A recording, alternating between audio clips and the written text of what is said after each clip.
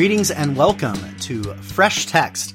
Fresh Text is a weekly podcast where a couple pastor scholars dig into a seasonally appropriate passage of Scripture and see what we can offer to our listeners for their edification and equipping and enjoyment. We're so glad that you have joined us today.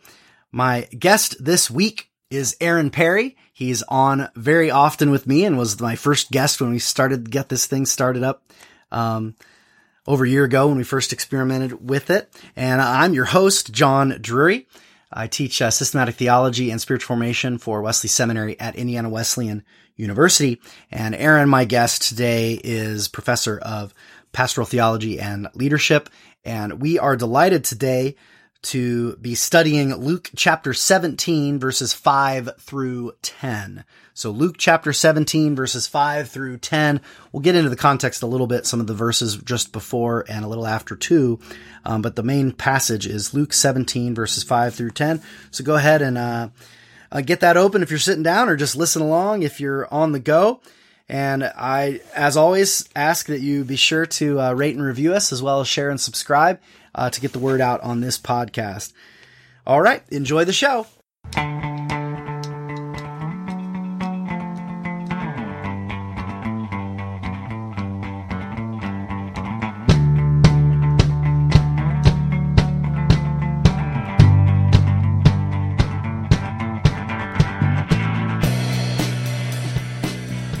All right, let's jump into it. Let's do this. We're looking at Luke chapter 17, verses 5 through 10. Luke chapter 17, verses 5 through 10. Would you like me to read, or you want to read? Oh, go for it. 17, 5 through 10. All right. The apostles said to the Lord, "Enlarge our faith." And the Lord said, "If you had faith as a grain of mustard seed, you could say to this sycamore tree, 'Be uprooted and be planted in the sea,' and it would obey you. Now, would any one of you who has a servant plowing or keeping sheep say to him when he has come in from the field, 'Come immediately and sit down at table'? Will he not rather say to him, 'Prepare supper for me, and gird yourself and serve me until I eat and drink, and then afterward you shall eat and drink'? Does he thank the servant because he did what was commanded? So you also, when you have done all that is commanded you, shall say, 'We are unworthy servants. We have only done what was our duty.'" The word of the Lord. Thanks be to God. Let us pray. Would you be willing to pray? Absolutely. Thanks. Father, you have given us your word. It has been preserved by your Holy Spirit, by the work of your church, and I am humbly asking for help in how to consider, apply, and discuss this text, so that we wouldn't simply discuss it as some kind of exercise only, but as exercise for training for godliness and righteousness, so that we would have the appropriate attitudes of servants ourselves. We humbly but confidently ask for your help, that you do not stand aloft and distant from us, but have given us your very Spirit and your word to help us in that endeavor. So help us. Thank you for the gift that is represented even here at our table. Brothers, to discuss, remind us that we are not simply talking with each other, but you are already present, and may you be with those who are listening in, that you would be sharing our conversation with them. And even in some kind of way, as we anticipate them listening, our words would be rich and wise because you're gracious to us. So help us. Amen. Amen. Whenever two or three are gathered, huh? Cool. Well, what jumps out at you in this week's text? Nothing? I don't Got nothing know. this week? Your prayer kind of. You know what's on my mind? Okay, Yeah. first, this Go is ahead. totally random. Is I'm reading Harry Potter and the Chamber of Secrets to my daughter, and the house elf Dobby has shown up to save Harry Potter, and he is totally overwhelmed that Harry would tell him to sit down as an equal, and this is overwhelming to him. And here it's like right here it's like, well, the master would not say, sit down, right? Please come and sit down with me, right? He wouldn't say that, just wouldn't say that. So that's the first thing that popped into my mind. Yeah. Totally random, but there you go. Well, it was helpful to have that kind of image in mind that would be, again, it's a parable. So it's not like Jesus is saying, don't do that, right? Never do that, right? He's saying that's not to be expected, right? If it did happen, it would be a wild gift, and it would be initially refused. No, master, I can't do that. No, that's good. That's a good little connection. Yeah. Yeah, I haven't read the books because I'm a Philistine. I just watch movies. I haven't read the books. My son Really has. good. They're really good. They're really good. I have a short attention span.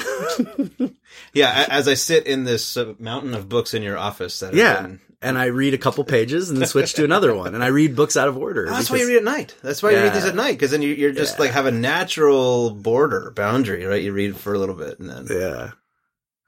Well. See, I told you I had nothing to add to this text. I'm trying. So we're trying to make it all about Harry Potter. All right, here's something that's standing into me as well. It's okay. I got just stuff if you don't. When you have done everything you're told to do, should say, we are unworthy servants. We've only done our duty. And I mean, just to convict, I'll say again, one thing God has been convicting me on of late through some of the things I've been reading is how easy it is for us to consider our service to God as a favor to Him. Yep.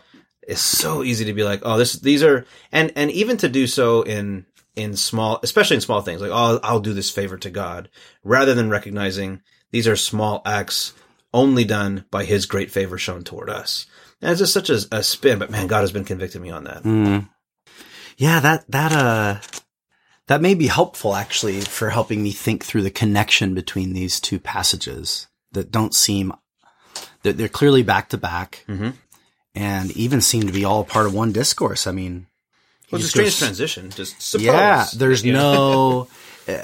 there's no transitional phrasing. So that, immediately raises the question, how do these pieces fit together? And so then but it helps me to start to think of like clearly, maybe not clearly.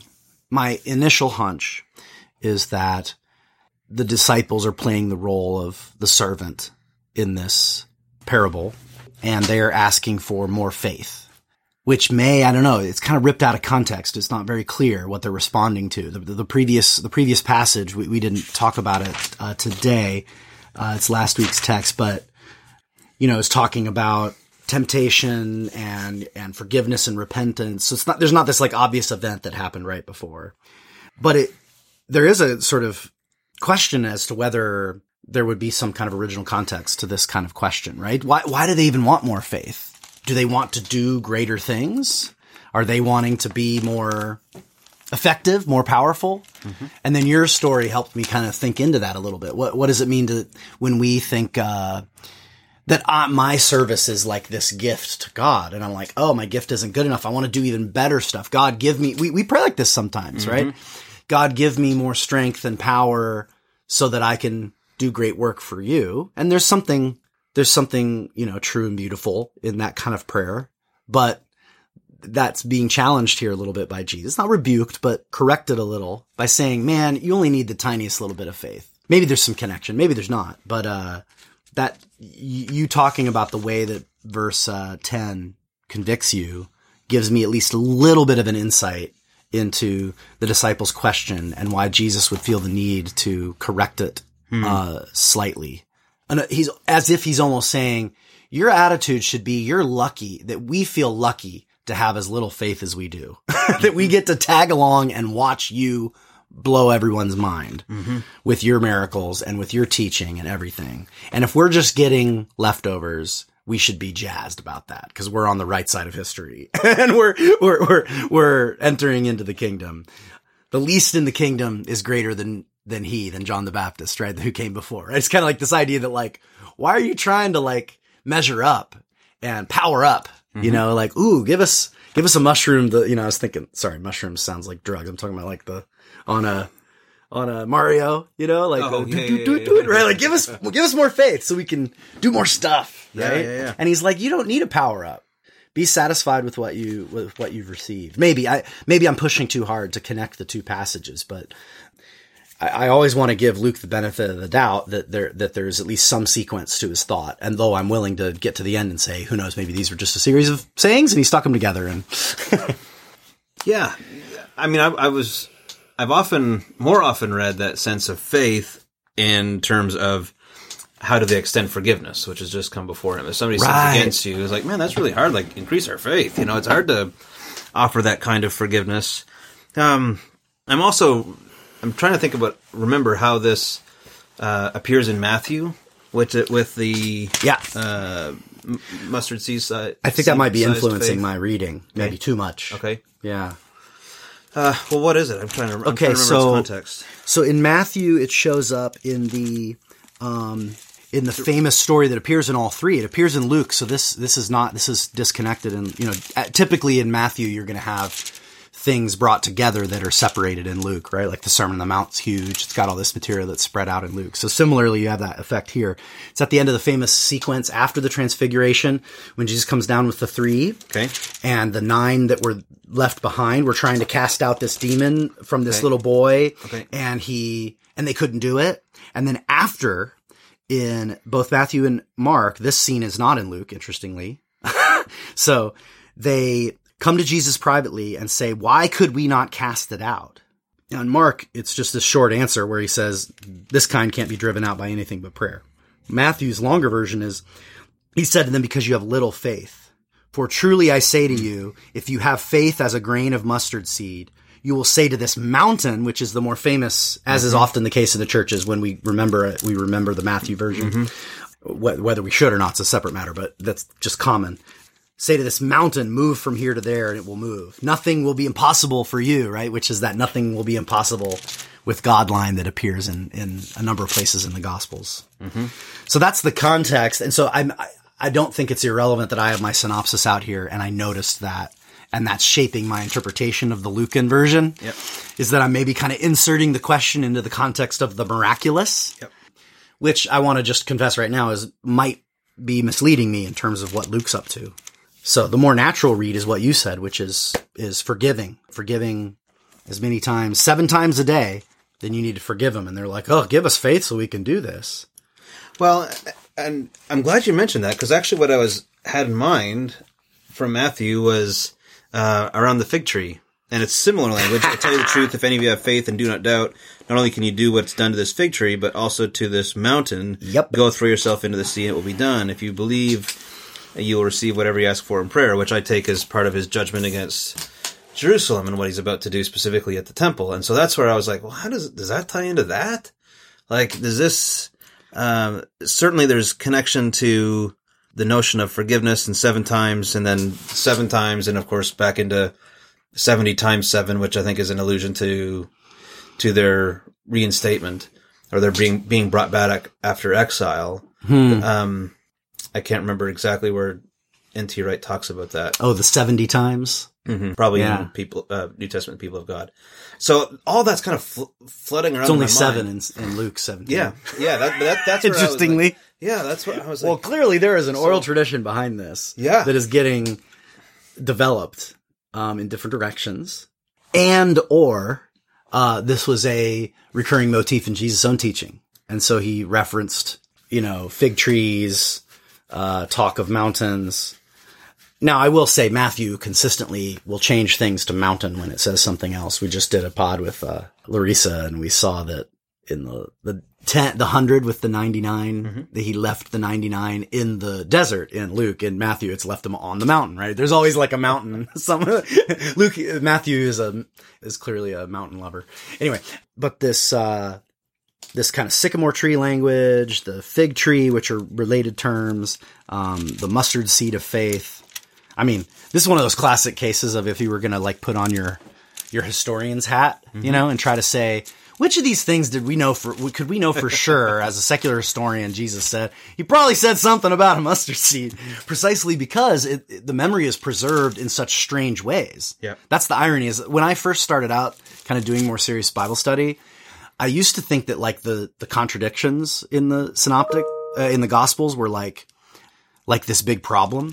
And over time, I've kind of come to realize that those are like usually the signs of like the most reliable material because it's like there was this memory of this great statement and it's been put in different contexts. And again, maybe he said it more than once in different contexts and different traditions within the early Christian church were remembering it and were applying it to different circumstances, and it's kind of weaving its way in. But it does create these interpretive problems then with like, what's Luke specifically wanting us to see here? Yeah. Because we don't have the context of the miraculous here, which in a weird way maybe fits Luke, who definitely, I mean, he has miracles, but like, if you just had the Gospel of Luke, like Jesus as miracle worker is part of a whole, you know, it's Jesus as restorer, right? He's restoring the community and, you know, I don't know, I'm just talking. Yeah. Well, and those differences clue us into each one of these writers as being a theologian in their own right, and how they are using and adapting and not simply interested in a reporting of what Jesus did, but they've crafted a message in light of who they know Jesus to be. So I think, I mean, that's encouraging to me whenever you start going out I mean, I remember in my own Bible study training is like, start with questions, like write all these questions down. And if I was given this to preach, you know, verses 5 to 10, like you'd have to go back and to see what precedes and what comes after. And maybe you wouldn't see a whole lot of clues, but it might send you looking elsewhere in the same book. So for instance, how else is faith showing up in Luke's gospel? Like what other influences is faith having? So here it's having this sense of, effective speech, that if you've got faith, you'll be able to speak and it'll be revealed in there. What other impacts or what other actions are being taken through faith in Luke's gospel that you might kind of get some more clues in it, which I think is also why it's so important to have working knowledge of whole books, so that you aren't just looking into these texts as one-offs. Yeah, well, let's take a quick break, and when we come back, let's maybe trace through some of those thoughts and see where it might take us.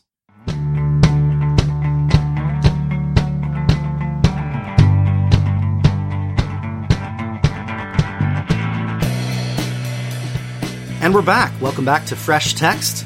We're looking at Luke chapter 17, verses 5 through 10. I'm here with my most frequent guest, Aaron Perry, and helped get this podcast started over a year ago now. So that's kind of fun. Yeah. Congratulations. Yeah. I mean, not the actual. I mean, when we first experimented with it, you know, it was like a full Easter ago, you know. Yeah. We'll hit our 50th episode, still a way to go. But anyway, sorry, I'm getting nostalgic. I don't know why.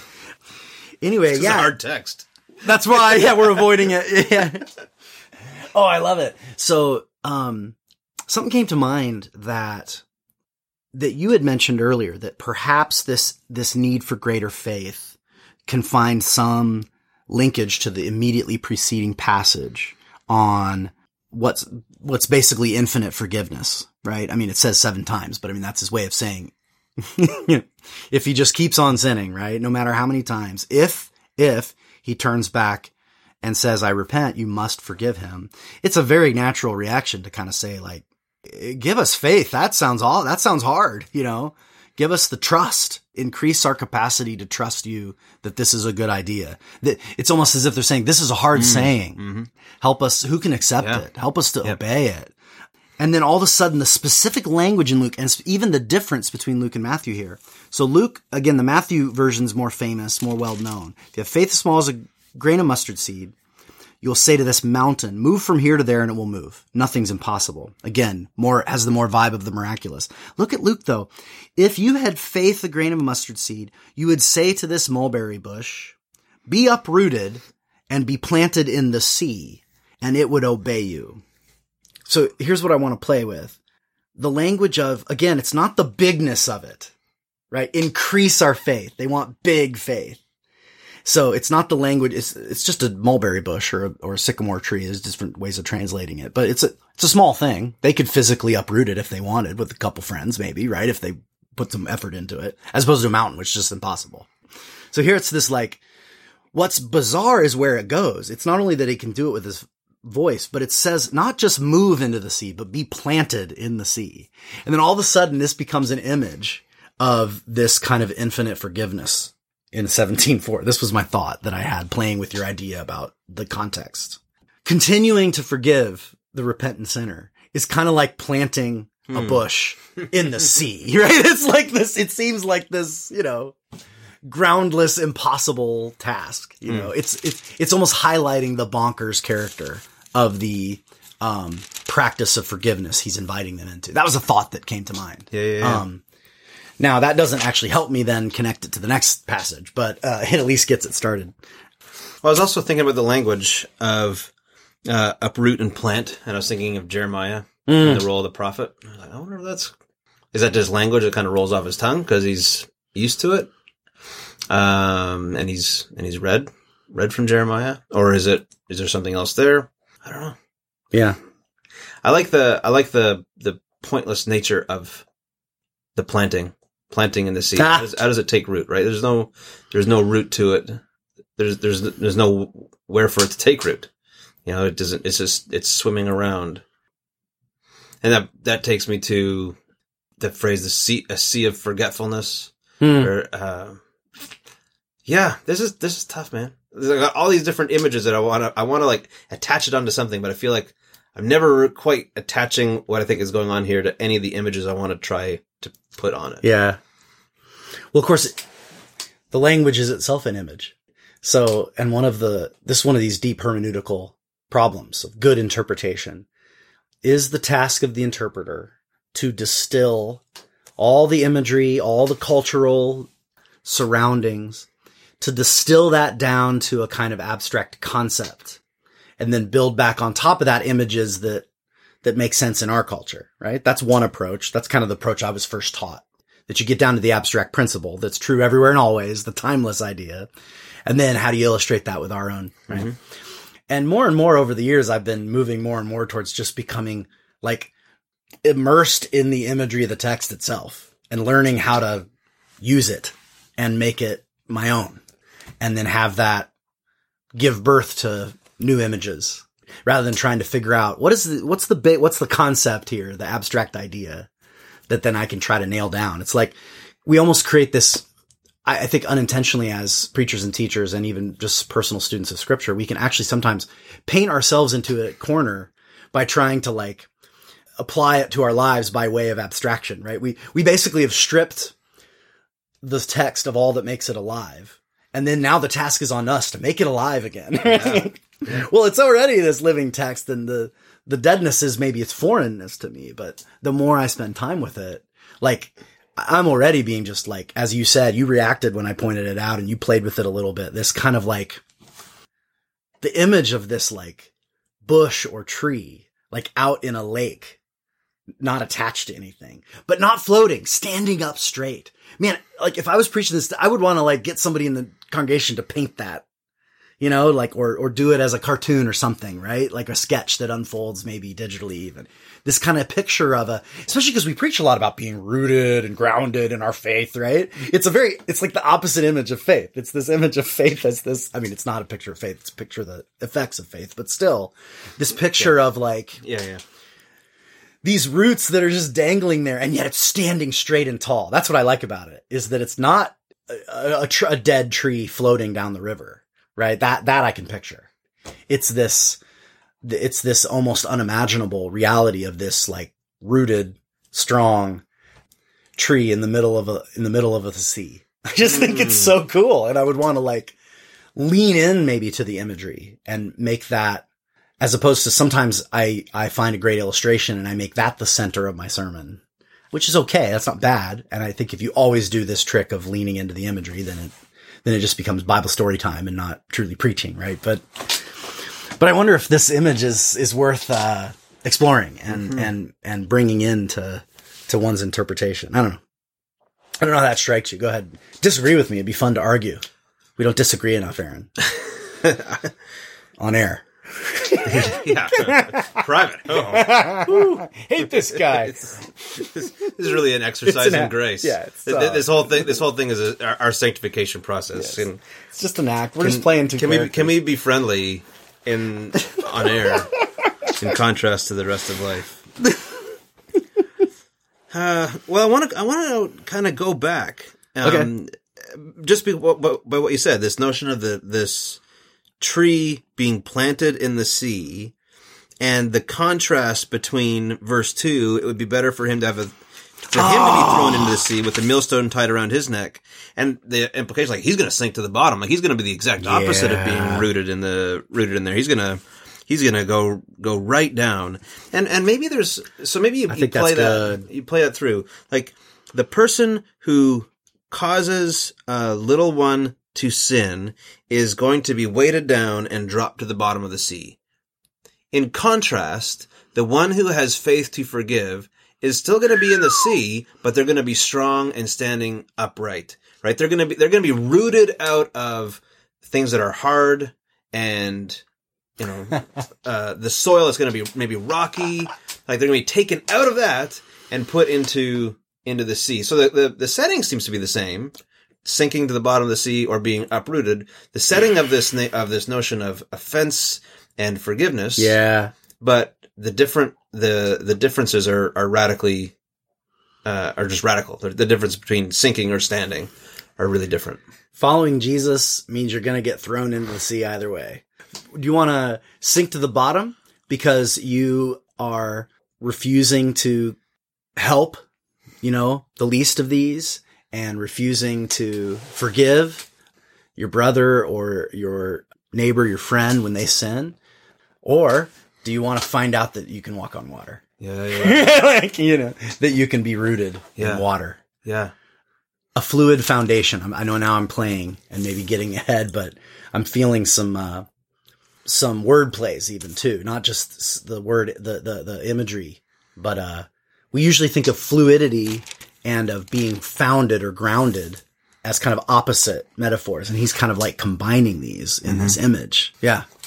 It's wild. Well, I wonder, again, just continuing on to play with the metaphor of the sea in scripture, of course, like the chaos, the uncontrollability, and that being not until Revelation is it done away with, right? It's like it's still going to be ongoing. And the ultimate judgment of one who leads little ones astray is this sinking. The salvation of the one who engages in forgiveness is not being taken out of the sea. It's being sustained within it. So I'm kind of playing with that. When he said, you're not going to get away from it. You're still going to be in the midst of really tough stuff, and suffering is going to be around. There's also part of this that's hidden good news. If these are connected to what's before in the idea of the sea, that the one who has misled the younger one may be forgiven as well, right? You can read that as being one who has been misled. Like, you can see yourself as the little one who's been misled, or you can read yourself as the one who has misled other little ones. And if that's the case, and you're like, man, my fate is being dragged to the bottom of the sea, like you need some forgiveness to come your way, right? You need some forgiveness to reset that. And so maybe there's some hidden good news. Forgiveness is precisely that which keeps us from being sunk to the bottom, that we too can be ones who are stood up, right? We can be the one who is, instead of sinking to the bottom, who are raised to the top and restood up.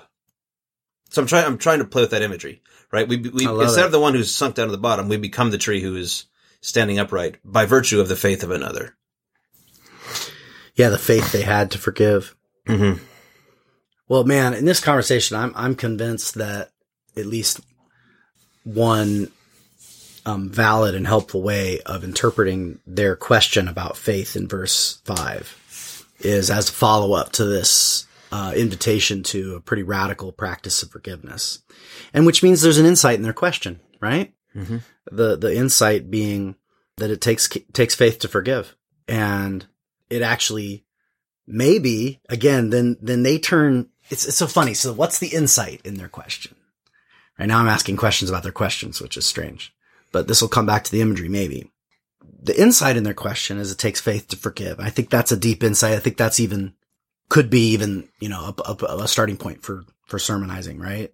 But then Jesus is, massaging and correcting of that is he kind of challenges. It's almost like, yeah, it takes faith to forgive, but you're still thinking of faith because of your question. You said increase it, make it larger, make it bigger, right? I want to glance at the verb real quick and make sure I'm not making a mountain out of it. Yeah, it could be extend or prolong, right? But expand our faith, expand faith for us. They're still thinking of faith as this kind of quantitative thing, right? So it seems to be near the heart of his challenge is faith is, even this smallest little bit of faith is huge. And I don't take that to be an invitation to say this could be a statement. If you only had a mustard seed, you could do this cool thing. What if you had a watermelon? Then you could do even more. I think he's trying to challenge the whole notion that faith is quantitative at all, right? I mean, you're nodding, so you seem I'm with you. I'm tracking. Okay. They're right. Yeah, it takes some faith to forgive, but it's not like the more faith you have, the more you'll be able to forgive. It's when faith really clicks as a qualitative reality, right? Just as a way of being in the world, not just more or less. Then forgiveness is just kind of like, it's kind of natural way of being in the world. So of course you could forgive again and again and again because why is it, and this gets to the heart of why we don't want to forgive, is it's a kind of control. I want there to be consequences, right? One of the main reasons why we withhold forgiveness is because we've been hurt and we sense that there's been injustice and we want the world to be just. And so by withholding that forgiveness and we're protesting against the injustice of the world. And there's some truth in that. I'm not saying that's bad entirely, but to have trust in God is to trust that I am not in control. God is the Lord of all things, not me. And so by forgiving, I'm letting go of this. I'm saying if there's a justice in the world, God is going to make it happen, not me. And so I can remit this sin. I can remit this debt that's owed to me by another person. Because they've reconciled with me, and that's all that really matters. They've come back. They've said, I repent. Okay, I'll let it go. No matter how many times. Because I know that I don't need to hold this over you to try to control you and make you better. Is this making any kind of sense? Maybe not. Yeah, well, it actually leads me right back into the next part of the passage. Oh, please do, because I'm still lost on that. Well, it's just, if you end up having that faith to do this, you should only say we've just done our duty. That's right. We haven't done some remarkable thing. Oh, yep. And I think that is. I think you've solved it for me. That is the consistent undercutting of what forgiveness does. Is that it releases another one from our debt, and is not a massive action. Is just the act of God in being for us. I mean, I'm going beyond the text now, but the act of God in being for us relativizes all those grand actions. Yeah. So that kind of like hidden in this, like you only need faith the size of a mustard seed is also a reflection of really that act of forgiveness that you did to the other is a pretty small thing. It's really not a big deal, dudes. Yeah. Like increase your faith. You don't need lots of faith. You just need faith the size of a mustard seed because you've just got mustard sized things to forgive. And that's the kind of, and at the same time, because you're really just a servant and you were out plowing the field and now it's time for you to make dinner for me. This is just your role to play. Well, and here's the, so it's like, man, that can feel kind of like offensive. Like all the things that I've done, like you think that's small or not that I've done, the things I've experienced, you think that's small for me to forgive them? And in a way it's like, yes. And at the same time, when you remember that you were one who was in need of forgiveness, then what you've done is seen in this mustard-sized way of seeing it too. So it's like, it's totally just making us look at this issue of forgiveness in different ways. That what we've suffered requires mustard-sized faith to forgive, and what we've done requires mustard seed-sized faith to forgive. Because we can be ones who we're not very good judges, either of others who have sinned against us or of ourselves when we have sinned against others. Right. We're just not very good judges. And so, I look at this and it's like, oh man, there's a relativizing here that I want to take offense at, that what I've suffered doesn't take that much to forgive. But there's also a bit of that I'm like, oh man, would that God would look at my sins Yes. in such a trivial, This is such a almost minor trivial matter. way. Yeah. Oh, easy peasy. Yeah. It's gone. It's gone. As far as the east is from the west. It's already moved on. I've already moved on. Yeah. And, oh man, and I'm sure you've had that, right? Where you apologize and someone forgives you and like, you kind of want them to forgive you again because like you're still kind of holding on to it because it was like, this is a big deal. And they really have let go. And of course, we've been in the other circumstance where I said I forgive you, but I don't really. I'm kind of holding it over you, right? I'm lording it over you, the fact that you owe me this. And yeah, it's very freeing. And, you know, this is just a little sort of a homiletical side point, but it's something I do a lot in my preaching because it's just a sort of function of, and I think I've mentioned this before on podcasts, but so be it. I'm kind of I like dialectics, right? I like thinking through one side radically and then another side radically. And I think preaching often is best when it doesn't try to cover all the bases, but just run where the text has it. But I think it's still okay to occasionally mention, yeah, there are other texts that do other things, but that's not today's sermon, you know?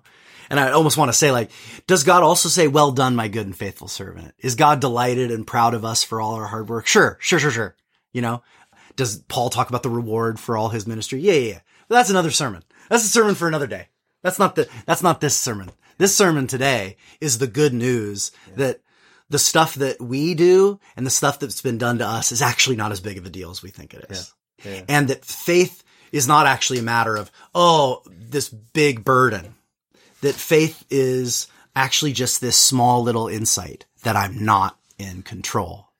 And that if I carry this grudge, if I bear this resentment against those who have sinned against me, I will have failed to have restored the justice to the world. It's not actually going to work anyway. It's actually kind of itself a bonkers way of running the world, right? That of course my withholding of forgiveness is not creating cosmos out of chaos. It's just making it more chaotic.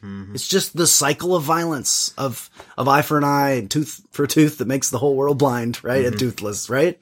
It's precisely the forgiveness that brings the cosmos, that brings the restoration of order, because then we are brought back into communion with each other. And that really actually just takes that simple, but yet somehow deep insight of faith that God is the one who will make all things right. That he's the master and we're just servants. And we work in the fields, and then when we come in, we set our meal and we consider ourselves lucky to be in his presence. Yeah. And that really is a small little insight of faith. Well, okay. Go this, for this it. is where it came from. Blessed is the man who does not walk in the counsel of the wicked or stand in the way of sinners or sit in the seat of mockers, but his delight is in the law of the Lord, and on his law he meditates day and night. He is like a tree planted by streams of water, which yields its fruit in season, whose leaf does not prosper, whatever he does, whose leaf does not wither, whatever he does prospers. You know, there's another imagery of the tree in water, and what does that look like? Yeah. I mean, it's different, of course. So I've got that one going through, and Jeremiah, and your dialectic, the Jeremiah with the plant and uproot, right? That word for the prophets. The dialectic is that this right with what is right before forgiveness is things that cause people to sin are bound to come. Woe to the person through whom they come. It'd be better for him to be thrown into the sea with a millstone tied around his neck, which is the exact opposite of mustard seed sized sins. You know, so like. It's kind of this impossibility to try and just pin it down. And maybe there's an existential But even there's feeling something beautiful, even in that, is it's not your own sin that's going to get you cast into the sea. It's you causing another to sin. Do you know what I mean? And that may even be linked to forgiveness. Because it may even be that, I mean, like, if you think in terms of like the cycle of revenge and resentment, that is so much a part of what we do in our human. I mean, think of any relationship that any of us are in right now that's strained and stressed. There's a little story going on in both our heads about who started it. Right? It's, you did that, and then I did this, but I only did that because you did that. Well, and then if you're honest, you're like, yeah, but they did that because I did this, but I did that, right? It's that sequence of those little those resentments and revenges that are just so much a part of our human life.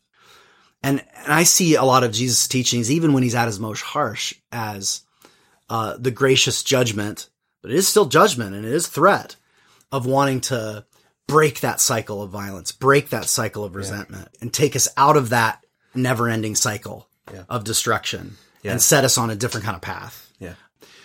And yes, is it a threat of punishment? Sure. But it's a threat of punishment that's bound up with just the notion of this is where your way of being leads to. Yeah. And the fact that God is the Lord of the universe means that he set things up this way. And therefore, that is his punishment of you. But it doesn't have to be thought of as some kind of like exterior punishment that comes at you out of nowhere. It's like, no, this is a destructive way of living in the world.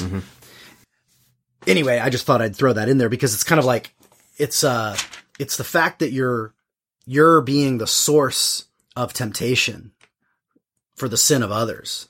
That's the worst possible thing. Do you know what I mean? Now, if you sin and you see that you sin and you repent, then there's forgiveness for you.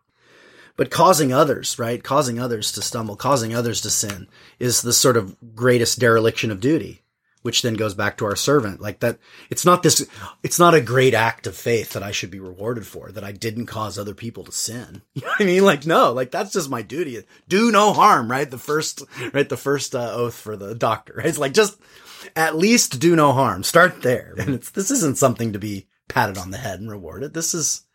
We're your unworthy servants. At the very least, we should do our best to not, I can't help but think in my own life here about the command in Ephesians, in the household codes there, Ephesians 6 verse 2-ish, where it says, fathers, do not provoke your children to anger, right? Do not provoke anger in your children. That's a really, it's not just don't get angry at your children. I definitely do that. But like specifically, don't give them reason to be angry at you. And I do that. I provoke them to anger and it's often through a kind of withholding forgiveness. They screw up. I'm angry at them for screwing up. I want to be in control. I want them to learn a lesson. And so I kind of stay angry, even though inside I'm feeling this voice that's saying, let it go, dude. I'm falling into a script, kind of the dad who kind of holds the line and teaches a lesson. And I'm planning on being soft later, but right now I'm going to hold the line. And I hear that Ephesians, provoke not to anger. And then I expand it not just to fathers and sons and daughters, but just all human relationships. Provoke not to anger. Don't cause someone else to resent you because you're resenting them. Yeah. Let it go, dude. Let it go. There's a great letter from Screwtape in the Screwtape letters to Wormwood, when he says, if you can convince your patient to do something that they know is going to be offensive, and then but in an underhanded kind of way, and then get offended when the other person takes offense, then you will have sown like this dissension and discord in the relationship. Yeah, because we know how to do that. Like the people that we know the best, we know how to provoke them to anger with whispers. Yeah. Right. So where it's their fault, they're overreacting. Right. I was just whispering. Why would or I was just joking. Yeah. Yeah. Right. Like why would that? And it can even be more subtle than a joke. Like, oh, you misunderstood my intention. Right. It can even be like, why would you ever take offense at that little whisper? Like, there's nothing offensive in that, but it can precisely be offensive because we know how it's going to be heard by them. Right. We can anticipate that. And so that's just what I'm thinking about, having that willingness to offend and then eagerness to be offended when the other person is offended. And that's exactly the pattern that Jesus is calling out here and reversing, right? Eagerness to forgive, eagerness to not be offended, and trusting the Lord that if someone needs to be punished, that he will do that work, because they are connected, right? It'd be better for him if a millstone were hung around his neck and cast in the sea, that he should cause the little ones to sin. He's saying, our Father in heaven cares about the little ones. This is like, there's a number of proverbs that say, the poor have their defender, right? Referring to the Lord, right? Like the widow and the orphan are the Lord's chosen ones, that he's the one who's their defender, because they have no earthly defender, right? Yeah. It's kind of like, and that does sort of somewhat imply, right? Not you should go out and tie millstones and throw them, right? But to say that, the Lord is the just one. He will punish who needs to be punished. Yeah. It's my task is to forgive. Well, you see, maybe there's a little inclusio here about in verse 3. So watch yourselves, right? That's kind of the affirmation of the millstone. Mm-hmm. And then at the end, you also, when you have done everything you were told to do, should say, we are unworthy servants. We've only done our duty. Both of those are watching themselves, are just considering their own selves rather than the failure or sin of others. Oh, that's good. We should end with that and then come back after the break for a few final words. That's just perfect. That be mindful can be translated that way. Be mindful of yourselves. It's actually kind of a weird word. It's prosakete. It's have toward yourselves, right? It's like, have a hold of yourselves. Be aware of yourselves, right? It's definitely a kind of imagery of being aware, being mindful. I think since that's verse 10, more verse 3, right? So that being mindful of yourselves, if you translate it that way, then when you get to verse 10, there's a kind of mindfulness implicit in 10. I know who I am. I'm just a servant. Yeah. I'm not even worthy to clean off the dust of your feet. So the fact that I got the chance to even set your table is way beyond my station. Yeah. Right. And that's mindfulness. So it's not a kind of false humility of, oh, I'm so awful. It's not that. It's just, I know who I am. Compared to God, I'm a little mustard seed, right? Mm-hmm. I'm nothing. And so I'll receive what I can get. That's my perspective of faith and enjoy it. And when sin is done, it bothers me, of course. And it's my act of faith is to say, God, I'm going to trust you to make things right. And I'll do my duty to do what's right in the meantime. I love that you highlighted verse 3 because I was not that is a nice little connection then to the be mindful or take heed of yourselves. And in the same way, when you've done what's commanded, we're just unworthy servants. We've only done what is our duty. That's beautiful. Let's take a quick break and then come back and do some sermon starters.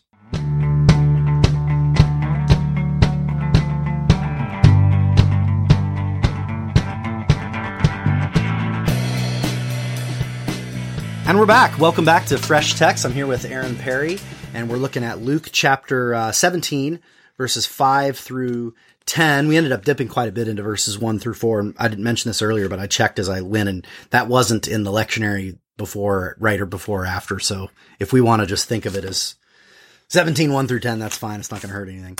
But yeah, so let's do some sermon starters, explore some sermon starters. We already had, I guess, a few ideas sprinkled throughout the conversation here, but where might you want to run with this, or what recommendations would you have for our listeners who aren't preaching and teaching, just things for them to chew on, or if they are, maybe some ideas to help them get going?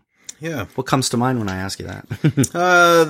This mindfulness from verse 3, and then the result of mindfulness, that if we actually do, like he gives us the exercise to do, and then he gives us the answer that we should come from. Right? Do this, and if you do this, if you are mindful of yourselves, here's the conclusion you'll come to. We are unworthy servants just doing our duty. I think there's something in that I'd like to use as the bookends of this sermon, and then tell the stories of forgiveness in it, tell the stories of faithful service in it, I think those would be the two big ones. If faith indeed is connected to the notion of forgiveness, I think that's what I would do. Is encourage to mindfulness, knowing that I already know the answer is true but humble self-awareness that I am an unworthy servant, and then in between to maybe draw up these stories of forgiveness that we can paint ourselves as the grand offended in our stories of forgiveness, where much justice needs to be done for us to be satisfied. And then kind of try to deconstruct that no, we're just unworthy servants, not in a way that minimizes the sin, right? So it'd have to be some care in it, that maybe the temptation for us to build ourselves up as the grand offended will have bad repercussions for us whenever we are the offenders and others build themselves up to be grand offended. Right. And the mustard seed faith kind of, it's like I have this the image of this ray gun that zaps something, just brings it all right back down. Yeah. Even that might, but all of that is headed towards, oh, I'm an unworthy servant. And if in an honor and shame of culture, if I'm an unworthy servant, then what sins against me is kind of not really the right way to think about it, right? There's a lot of my status. It's not a lot of my status isn't holding a family together, isn't holding the society together. There's a lot of freedom in that. There's a lot of freedom in that to know that that I don't have to avenge my honor for the sake of other people around. Anyways, I don't know. That's kind of like this. Be mindful. Here's the answer, unworthy servant. And then these stories that we can build ourselves up to be bigger than that with the sense of offense or with all the service that we would do, right? Mm-hmm. Building up our resume of faith, so to speak. and both of those getting shrunk down. Yeah. That's kind of, the arc of the sermon, like, makes sense to me, but I'd have to. The beats are harder to come by. Yeah. Partially because the text feels a little, with all due respect to Dr. Luke, feels a little jumbled. I don't track the flow of thought in these verses, and that could be on me, the reader, dear reader. But so I'll own that. But yeah, well, I mean, I think your mention of the kind of honor shame culture dynamics. I mean, I don't want to go down this rabbit hole at the end here, but is a little bit helpful to remember, and it might even be worth pointing out, even in a sermon. Sometimes those little contextual remarks can be really helpful if they don't overrun the whole sermon and it becomes a lecture about first century culture. I find those fascinating, but unedifying, those kind of sermons. But like, it is a reality that in, more traditional pre-modern cultures, even still to this day, that the weight of a sin is assessed with regard to the person who is sinned against. Mm-hmm. So the language is even used in verse 4 of, if he sins against you 7 times. So that kind of sense of like who you sin against it's not just the act. Like again, modern individualistic atomistic culture, the sin is in the act and in the intent.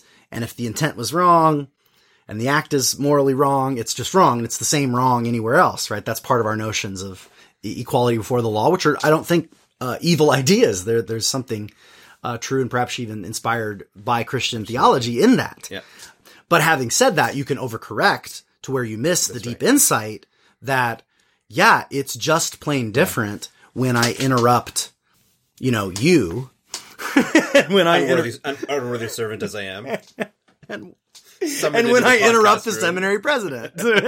and I catch myself doing that more often with her than I do with you because she has more status. I'm just talking about at the job. Yeah.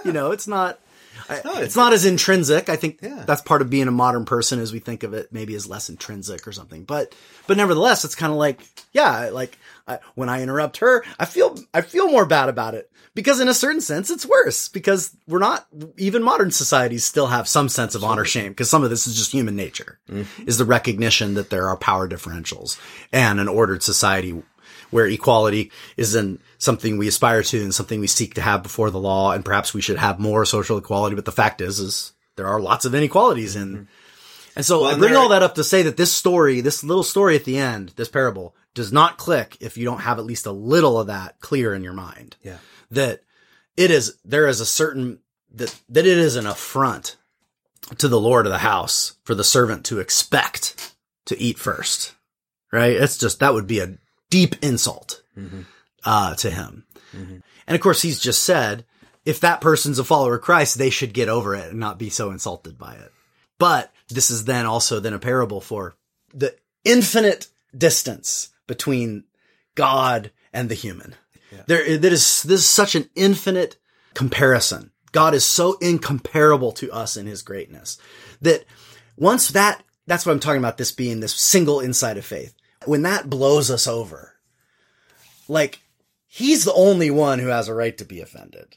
All of the little offenses against me are so minor compared to the offense that we as humanity have committed against him.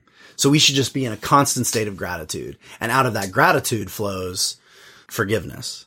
And so even though the word thankfulness or gratitude doesn't appear here, I feel it reverberating. Did you look at verse 11? Yes. Okay. Yes, I did. So then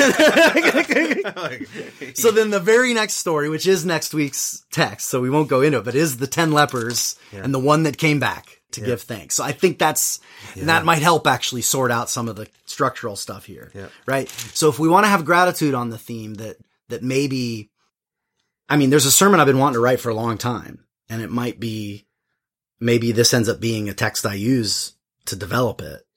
I had other texts in mind, but this one might work even better. And it has you've heard me do my sermons that have a single thesis statement, right?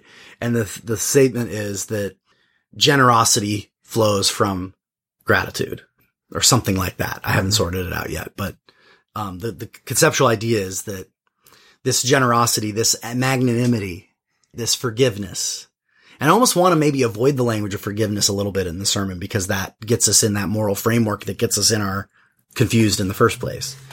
You know, something like magnanimity. People don't know what that word means, you know, and then you get to explain it. Then talk about forgiveness in that framework, right? That you have a big soul. The stuff doesn't bug you as easily. You know, you're not easily offended, easily annoyed. What does it take to become that kind of person? Well, it's someone who has the magnanimity to be grateful that you haven't been, you know, punished the way you deserve to be. And not in kind of a bore me, blah, blah, blah, but, you know. Yep. So, I don't know. Again, that's not really anything more than just a kind of, it's only a little mustard seed of a sermon starter. But that's what I've got to offer. Yeah. Well, any final thoughts you want to send us away with? I don't, man. I think okay. I want to go back and wrestle through this a little bit more, and I think I've got some areas I'd like to tease down or tease out more. But you know, I love how a conversation around a biblical passage it can start out a little bit daunting, but it's a sense of like, oh, that's exactly where I was supposed to be. Mm-hmm. Right? That's exactly what I was supposed to be with regard to this text, was like a little bit head scratching and confused in order for it to kind of stun me a little bit and say like, yeah, there's more here than what you might at first suspect. Yeah. So I just want to keep digging into it. Yeah, I hear you.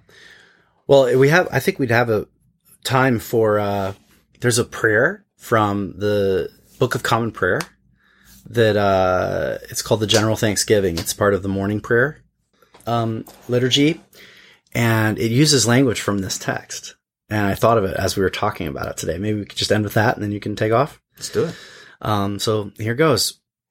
Almighty God, Father of all mercies, we, your unworthy servants, give to you our humble thanks for all your goodness and loving kindness shown to us and to all whom you have made. We bless you for our creation, our preservation, and for all the blessings of this life, but above all, for your immeasurable love in the redemption of the world by our Lord Jesus Christ, and for the means of grace and for the hope of glory.